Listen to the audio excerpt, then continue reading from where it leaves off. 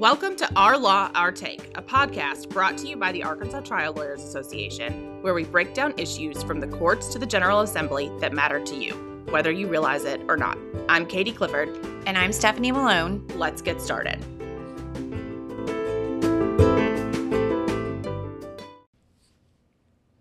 After listening to episode 1, you've probably realized why we split this one into 2 different episodes. So, without further ado, here's the second part of how Act 1036 came to be.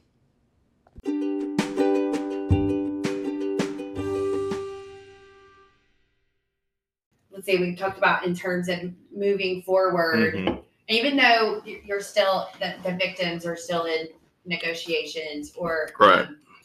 I think Katie kind of touched on it too, saying, there's still hope for them. So has it, as painful as it's all been, and you mentioned you've got several clients, has it given them a sense of like some type of community to be able to, and you're kind of, I don't want to sound cheesy or anything, but you've been someone that's been able to bring this specific, bring them together and give them a sense of community and someone to talk to, because as we've said, it's not easy to deal with or confront and it's got to be nice to know, as hurtful as it is, to say, well, I'm not the only one. There was someone else, and I can sit and talk to him and have that conversation. Yeah, I think so. Your question makes me think of a few months back after the law was passed. We did the presentation for the media about it, explaining it, and we had William and 3 other men who were also abused by Sam Otts, and we got together, we all had lunch, and then we did the press conference. But it was neat to sit there with them, and some of them remembered each other, knew each other. Some, their ages were a little different, but they all had that in common. And I think, I as much time as I spend with victims, and as much as I try to learn about their damages and what they went through and how it feels, I'll never really know. Right. I'll never really know because I was, not in Boy Scouts and was never victimized myself. And nor was I close to anybody that was. I get asked that question a lot.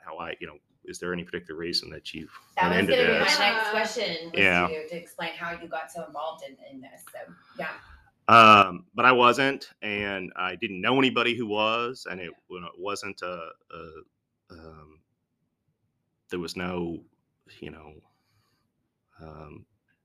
trauma I was exposed to that would have set me down this path. But and so as much as I try, I'll never really get it.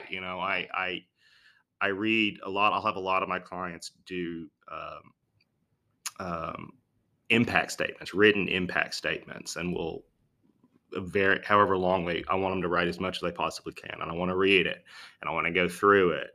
And sometimes there are these linear stories, and sometimes they're more stream of consciousness, just depending on who it is. And it's just some of the hardest things you'll ever have to read, but also, for me, the best way to really kind of get close to understanding what they went through and how they now feel about it. And again, you have the guilt and the shame. There's not a single one of them that doesn't, in some sense, blame themselves, which is just maybe the most tragic part of it, because and I can tell them till I'm blue in the face, don't blame yourself. Yeah. You shouldn't blame yourself. It wasn't your fault. But, that's why therapy is so important.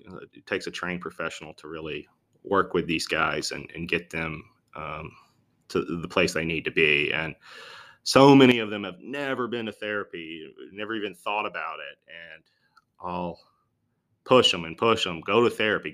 And sometimes you can't, Right. Therapy's expensive. Right. Well, I'm so glad you said that, because when you're talking about all of that, I'm thinking that's why $57,000 is woefully inadequate, because of the amount of amount of work that they've got to do with Yeah. a therapist in any other area to work through all of this. Yeah.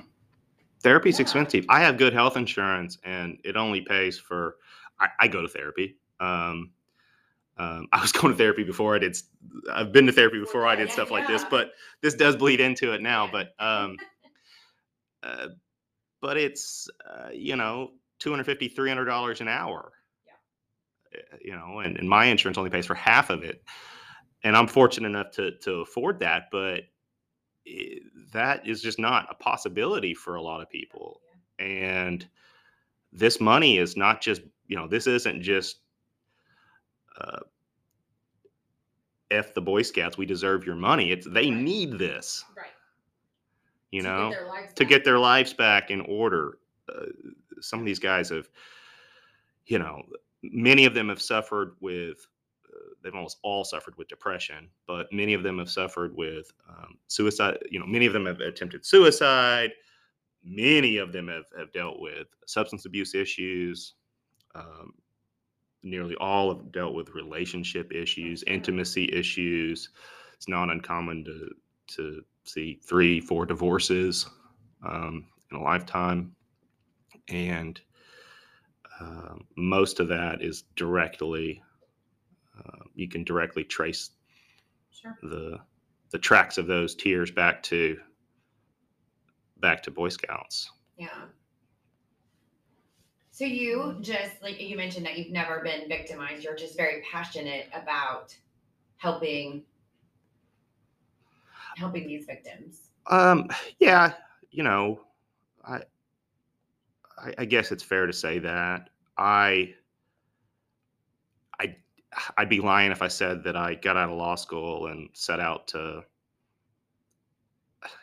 help fight for victims' rights. It didn't happen that way. If I'm being honest, I was involved with ATLA. It was just trying to be a personal injury lawyer, get car wrecks, get anything I could. And I did a case where a kid had been physically abused. He'd been punched by it was a kid. He was at Center for Youth and Families, and an aide had punched him. And I did that case. And actually, I think it was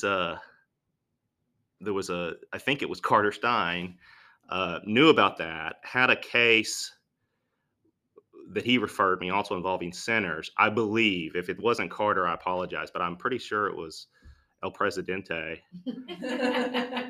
And the little girl had been molested by a peer at centers, and I took that case, and that was my first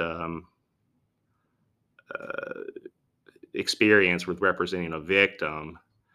And that had to have been, 9 years ago, something like that.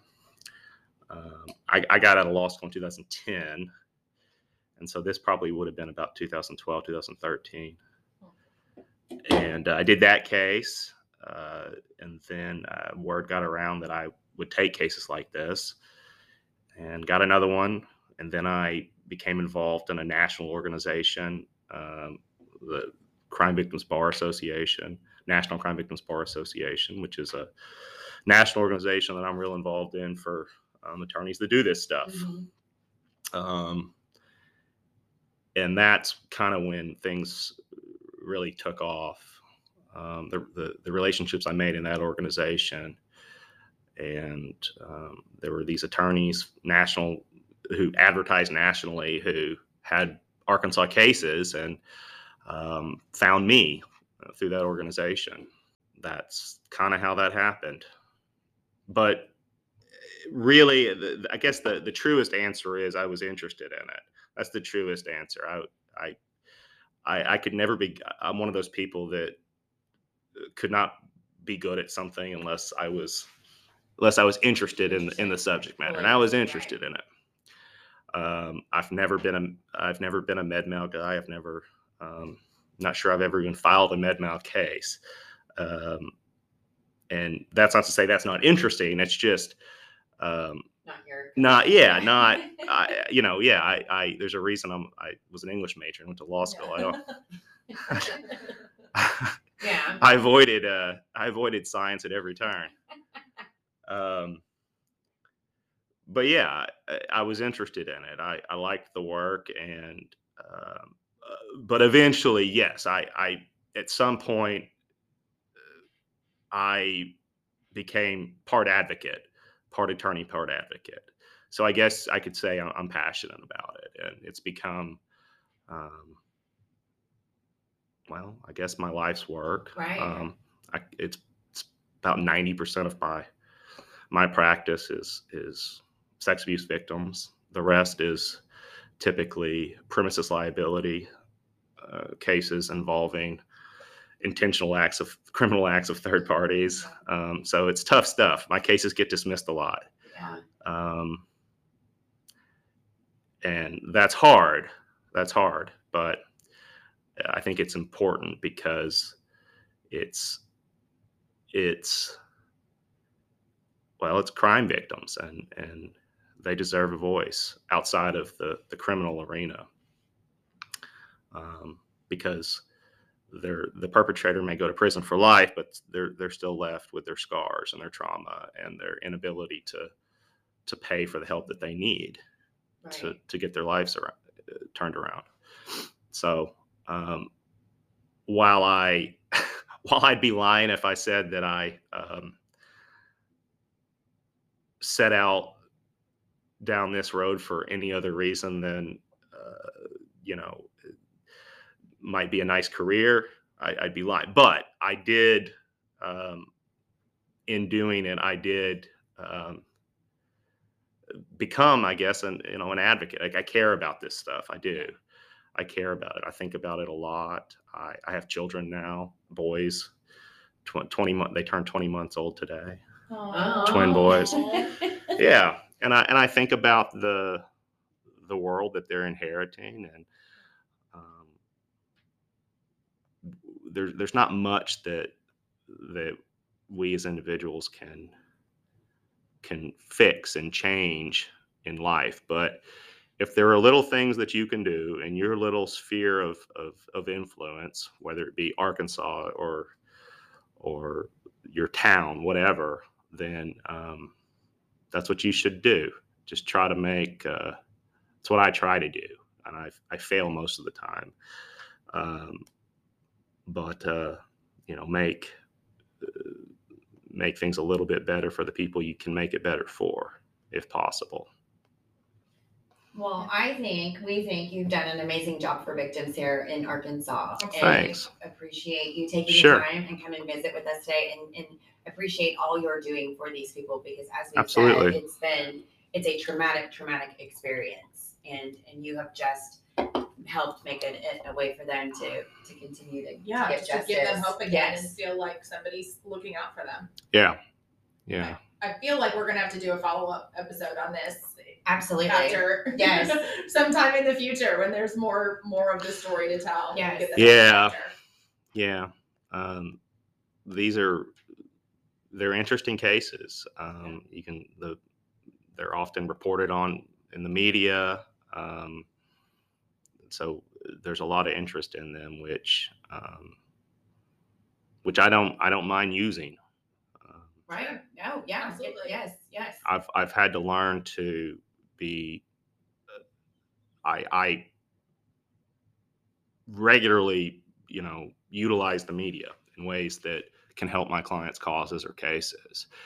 I get the sense that I probably do that more than most attorneys in this state do it, and in large part, it's a thing I learned from some of these guys that I've worked with from out of state, and for me, it's worked well, and it is, if used properly, it can be a powerful weapon in your cases. Absolutely. Well, thank you so much Sure. for coming to see us appreciate today. We it. appreciate Absolutely. it.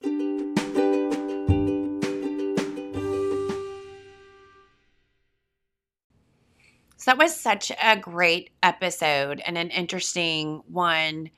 There are so many terrible things that happen in the world, and certainly child sex abuse is among the most heinous things that can occur. And it's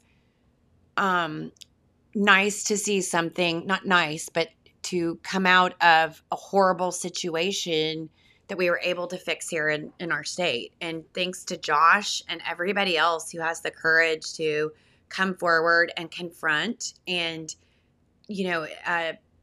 he talked about an elderly gentleman that was able to stand up and tell his story, and just being able to tackle those demons and come in public. It's not always easy to face your demons. And so, I'm proud to say I'm from a state now where we certainly allow you to come forward later in life to address your traumas.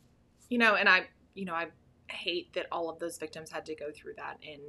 But I really appreciate the fact that they came forward and that we have lawyers that are willing to take on those cases. So certainly our heart goes out to all of the victims, and thank you for telling your stories, both to your lawyers and in the courtroom. And if you are a victim of sexual abuse, know that there is help out there, and please seek that help that you need. Absolutely.